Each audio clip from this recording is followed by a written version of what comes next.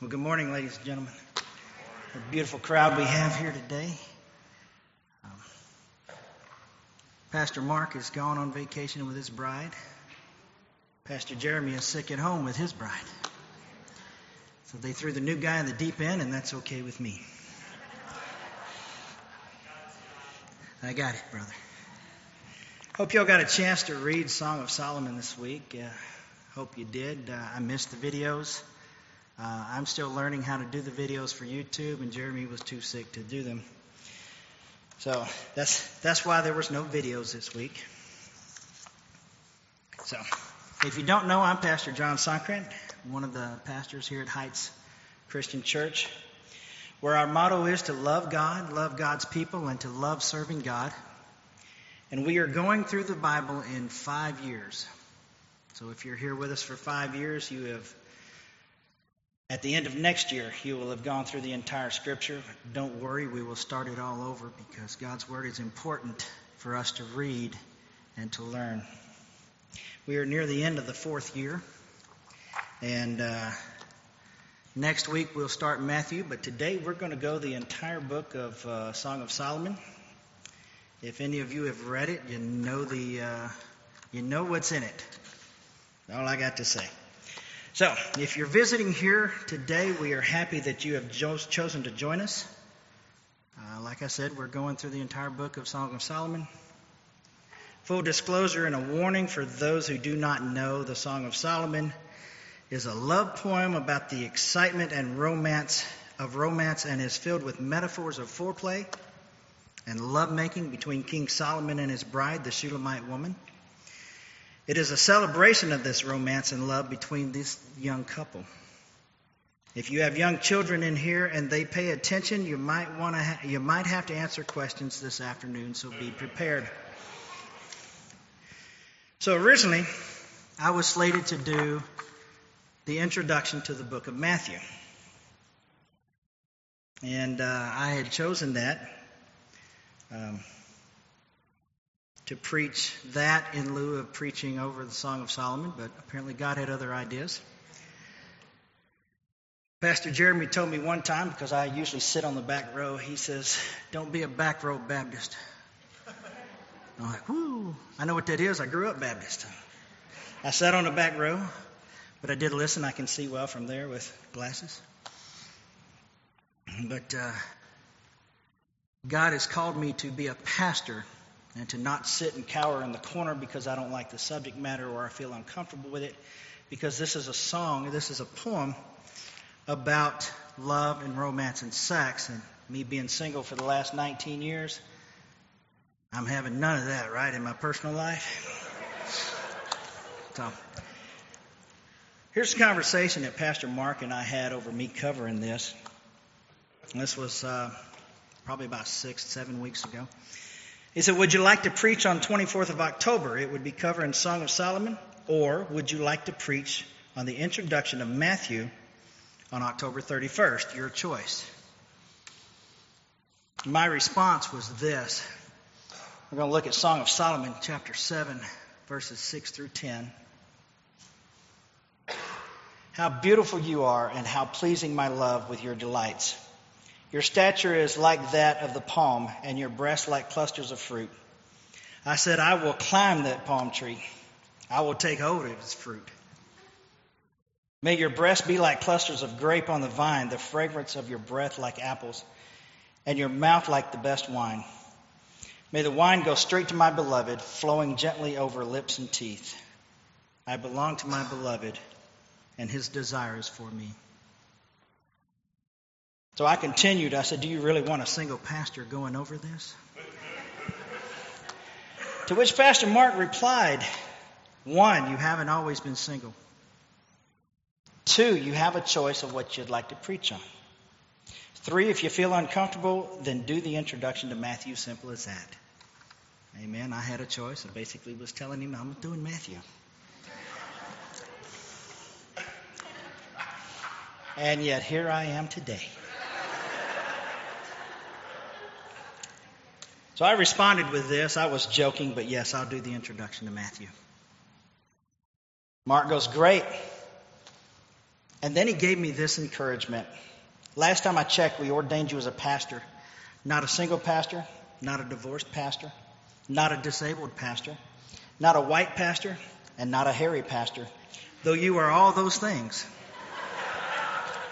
We believe in you, Pastor. Love the people, preach the word. That's my encouragement for today. Love you. That was Mark's answer. Amen, right? That's encouragement for the new pastor. I responded with thanks. Love you too. I need a cold shower now after reading that little bit. What would I be like after an entire sermon? Ladies and gentlemen, we're about to find out.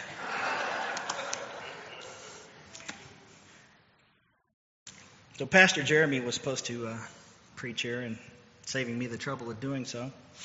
But he became ill, and then his bride became ill, so we pray for them.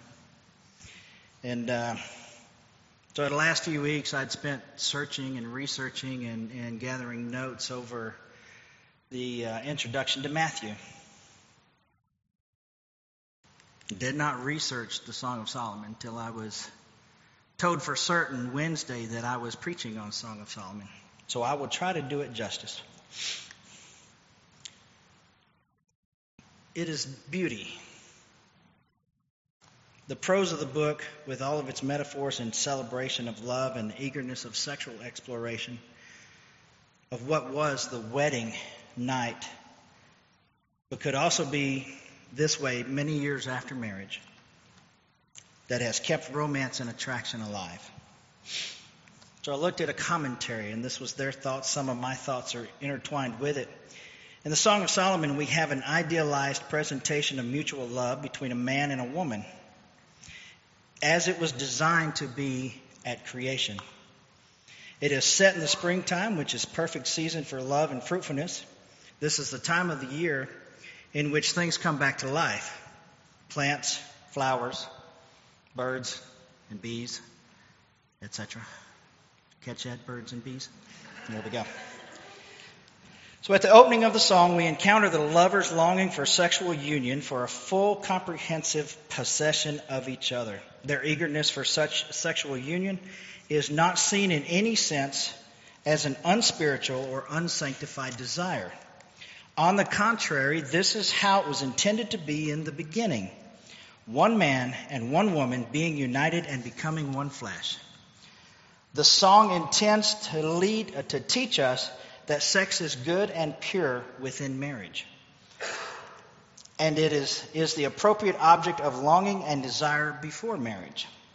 So this book shows uninhibited celebration of the idealized love of a man and a woman. It provides a model for us of how love was intended to be from the start. This message shows that sex is good and pure within the context of marriage, just as God intended from the beginning. The Song of Songs places sexual expression firmly within context of permanent monogamous marriage.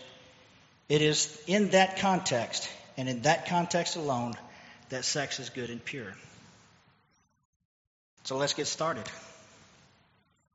The Song of Solomon, we're going to start with chapter 1, verse 2.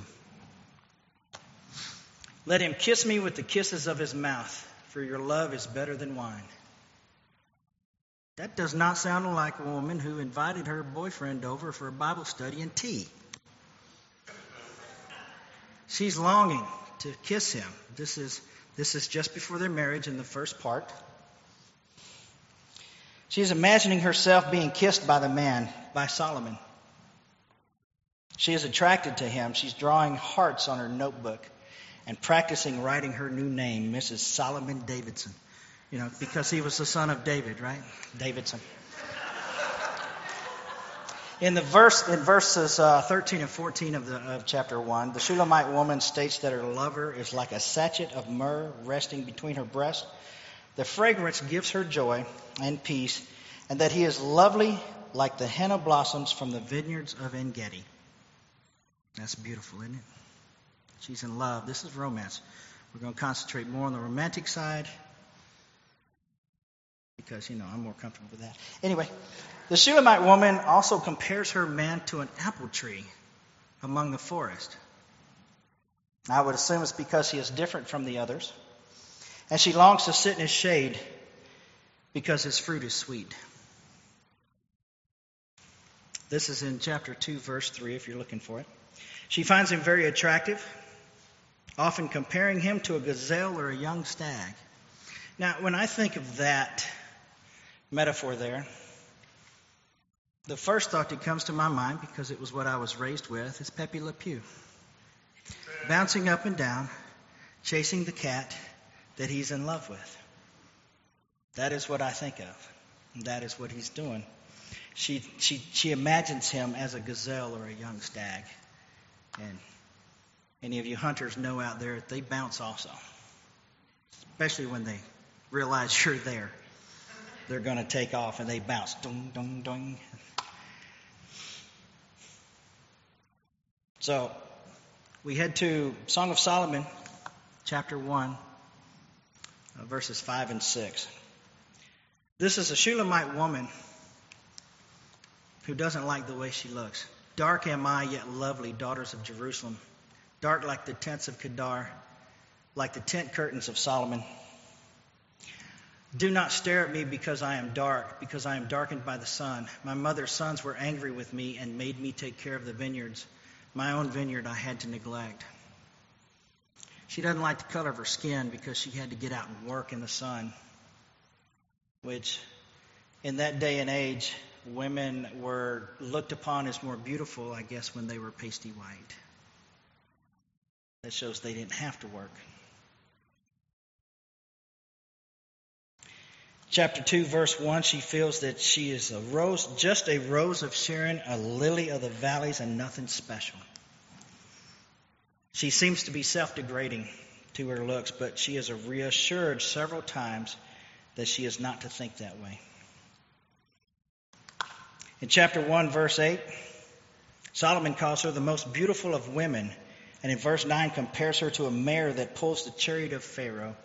There's his metaphors again. This is not to say that she's a horse, but she is like the mares that pull Pharaoh's chariot. She is the best of the best. She's not weak or pitiful. She is majestic and beautiful, without blemish. She is perfect. In Song of Solomon, chapter 2, verse 14, Solomon says, My dove, in the clefts of the rock, in the hiding places in the mountainside, show me your face, let me hear your voice. For your voice is sweet, and your face is lovely. Notice that he tells her that her voice is sweet and that she is lovely. She is lovely to gaze upon. She doesn't like the way she looks, but he does. This reminds me, he tells her that she's perfect and without blemish, and this reminds me of Ephesians 5:25 through 27. Husbands, love your wives, just as Christ also loved the church and gave himself for her, that he might sanctify and cleanse her with the washing of the water by the word, that he might present her to himself a glorious church, not having a spot or wrinkle or any blemish, but that she should be holy and without blemish. Many times during the Song of Solomon, as well as the friends of the woman, many times during the Song of Solomon himself, as well as the friends of the woman, called her beautiful. None of them buy into her misgivings about herself. They reassure her that she is beautiful.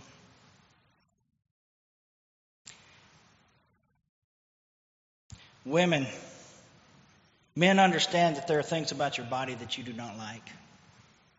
But I assure you, it may be those very things that you don't like that he finds endearing about you.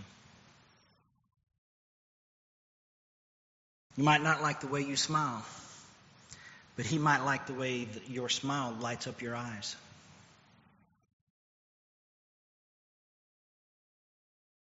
You might think that those pants make your butt look big. Please, for the love of all that is holy, good, and righteous, do not ask him that question. We know it's a trap. It ruins the whole year if he forgets that you're being serious and he says it's not the pants that are doing that. Does it not? It'll ruin your day, probably the rest of your year or the life. The Shulamite woman gives warnings to her friends that are there with her. In Song of Solomon 2:7, we see that she says, "Daughters of Jerusalem, I charge you by the gazelles and by the does of the field, do not arouse or awaken love until it so desires." This warning is in this verse is reiterated almost word for word in chapter 3, verse 5, and again in 8:4. There's a reason for this. Way back in Genesis 1:28, God ordained sex when he said, "Be fruitful and multiply," to Adam and Eve. God made Eve and then gave her to Adam as his bride. Y'all imagine that? God gave away the bride. That's how much he trusted Adam. Of course, he was the only man around, but that's how much he trusted him. Paul states in 1 Thessalonians 4:3-5, "For this is the will of God, your sanctification, that you should abstain from sexual immorality, that each of you should know how to possess his own vessel in sanctification and honor, not in passion of lust, like the Gentiles who do not know God." Paul reiterates again that we are not to awaken sexual desires of intimacy, but shows in 1 Corinthians 7:2-3, "Nevertheless, because of sexual immorality, let each man have his own wife, and let each woman have her own husband. Let the husband render to his wife the affection due her, and likewise also the wife to her husband." You know what he's saying there? Be romantic to each other. Give each other the love and affection that you want to receive and that you want to give. 1 Corinthians 7:8-9. He says, "But I say to the unmarried and to the widows, it is good for them to remain even as I am. But if they cannot exercise self-control, let them marry. For it is better to marry than to burn with passion." These are the words of God. Paul is telling them, this is the direction we are. Paul was a special kind of man to remain unmarried and to exercise that kind of self-control. Nowadays, people take cold showers or go for long motorcycle rides in order to calm down from being flustered. Paul states that marriage is sacred in Hebrews 13:4 when he says, "Marriage should be honored by all, and the marriage bed kept pure, for God will judge the adulterer and all the sexually immoral." We see that single people are to keep pure, and many times the only way to do this is to have a deeply close relationship with God in which we tell him that we have desires and need help overcoming them. Many times we fail at this, at keeping the desires at bay. However, when you have arthritis in both hips and the pain is apparent when you get off a motorcycle after a couple of hours, the only thing you can think about is sitting in a recliner and taking a nap. That is personal experience. And thank God we have grace given to us when we fail. Notice I said when we fail, not if we fail. Because we will fail. Philippians 4:13 says, "I can do all things through Christ who gives me strength." And we can. Paul states in Romans 6:23, "For the wages of sin is death, but the gift of God is eternal life in Christ Jesus our Lord." The gift of God is eternal life because the wages of sin were paid. In Ephesians 1:7, we see, "In him we have redemption through his blood, the forgiveness of sins according to the riches of his grace." This is speaking of Christ and his sacrifice on the cross. And praise God for Christ's sacrifice on that cross. Now we'll go head back to Song of Solomon. Love awakens. When it is time to awaken those desires, when is it time to awaken those desires, to awaken love? We see at the end of chapter 3 and in chapter 4, Solomon arrives for the wedding to the Shulamite woman. Solomon states in Song of Solomon 4, 1 through 7, "How beautiful you are, my darling. Oh, how beautiful. Your eyes behind your veil are doves. Your hair is like a flock of goats descending from the hills of Gilead." Isn't that romantic? "Your teeth are like a flock of sheep just shorn. Coming up from the washing, each has its twin. None of them is alone. Your lips are like scarlet ribbon. Your mouth is lovely. Your temples behind your veil are like the halves of a pomegranate. Your neck is like the Tower of David, built with courses of stone. On it hang 1,000 shields, all of them shields of warriors. Your breasts are like 2 fawns, like twin fawns of a gazelle that browsed among the lilies. Until the day breaks and the shadows flee, I will go to the mountain of myrrh and to the hill of incense. You are altogether beautiful, my darling. There is no flaw in you." She sees flaws, he sees nothing. We're going to stop and look at a couple of these verses. One of them is, "Your breasts are like 2 fawns, like twin fawns of a gazelle that browse among the lilies." Anybody who's been married has worn a wedding dress. Sometimes they're a little low cut, but they usually have lace design of flowers around that area, right? Maybe that's what he's talking about. Maybe he saw her wedding dress. Don't know what it was like back then. It was several thousand years ago. And the other one, "Until the day breaks, I will go to the mountain of myrrh and to the hills of incense." Recall what I said in chapter 1, verse 13. "My beloved is to me a sachet of myrrh resting between my breasts." I don't think there's a hidden meaning in there of what he plans on doing. This is the wedding night. This is the wedding. As for the rest of first part of chapter 4, Solomon's metaphors are meant to let her know that her beauty surpasses all things and that he sees as beautiful in the world around him. The things he's talking about, the goats descending down Gilead, her hair is like that. That had to be a beautiful sight for him to compare that. Today's language, we would not get away with that. He sees her. He notices her attire and how the entire ensemble enhances her beauty. In Solomon 4:16, the woman awakens her love because it is time to fulfill those desires because they are now married. This is what she says: "Awake, north wind, and come, south wind. Blow on my garden, and that its fragrance may spread everywhere. Let my beloved come to the garden and taste its choice fruits." Not much of the imagination there.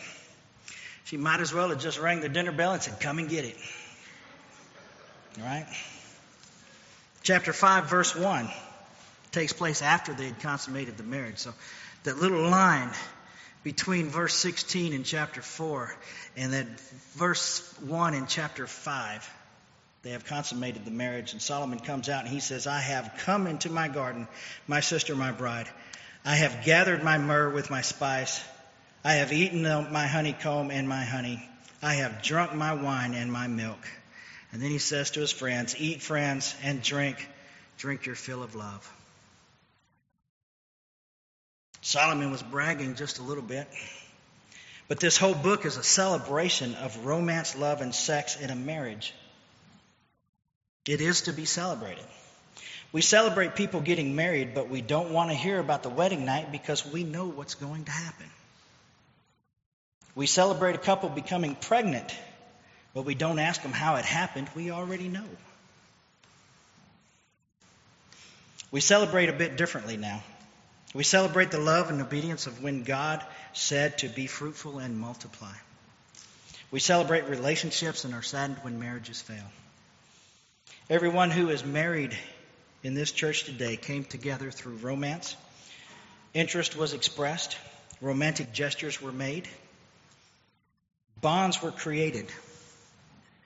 Marriages were created, and 2 people became one flesh. As we get older, our bodies change, our hormonal levels change. and desires no longer appear. But does the desire to give and receive romance end, or does it just fade away with time? You older people can answer that. You don't have to, but you know. Abraham was 100, Sarah was 90 when they had Isaac. Reading about their story, you know they still loved each other in their old age. Apparently some desires didn't fade away in their story. Do men who are older look into the eyes of their bride and see the woman she was when they first married? That's another question for older couples.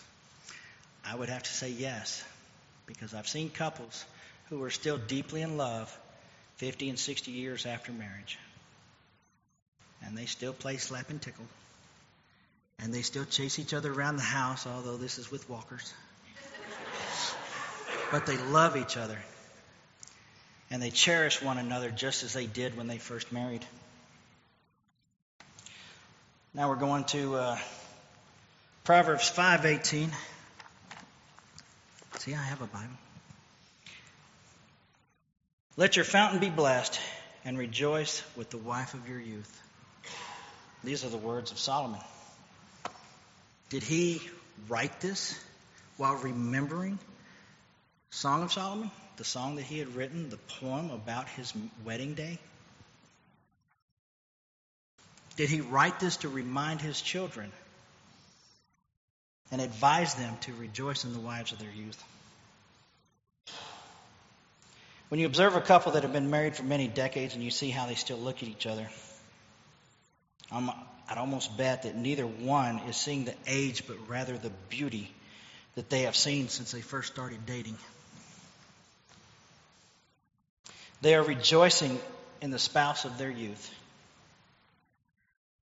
When the right one comes along, you just know it. They might not know it, but you do. But in all seriousness, keep romance alive. It is right, it is necessary, and it is biblical. Shall we pray? Dear Heavenly Father, we thank you for the Song of Solomon and its hard topic that shows us that love, romance, marriage, and sex within a marriage are to be celebrated and not shunned as if it is something to be ashamed of. We thank you that you are with those who are not married and that you can strengthen our resolve to abstain until marriage. We can look at this book and see the metaphors used and update them to our own culture while keeping the spirit in which they are intended as an honorable and respectful way to inform those we love just how much they mean to us.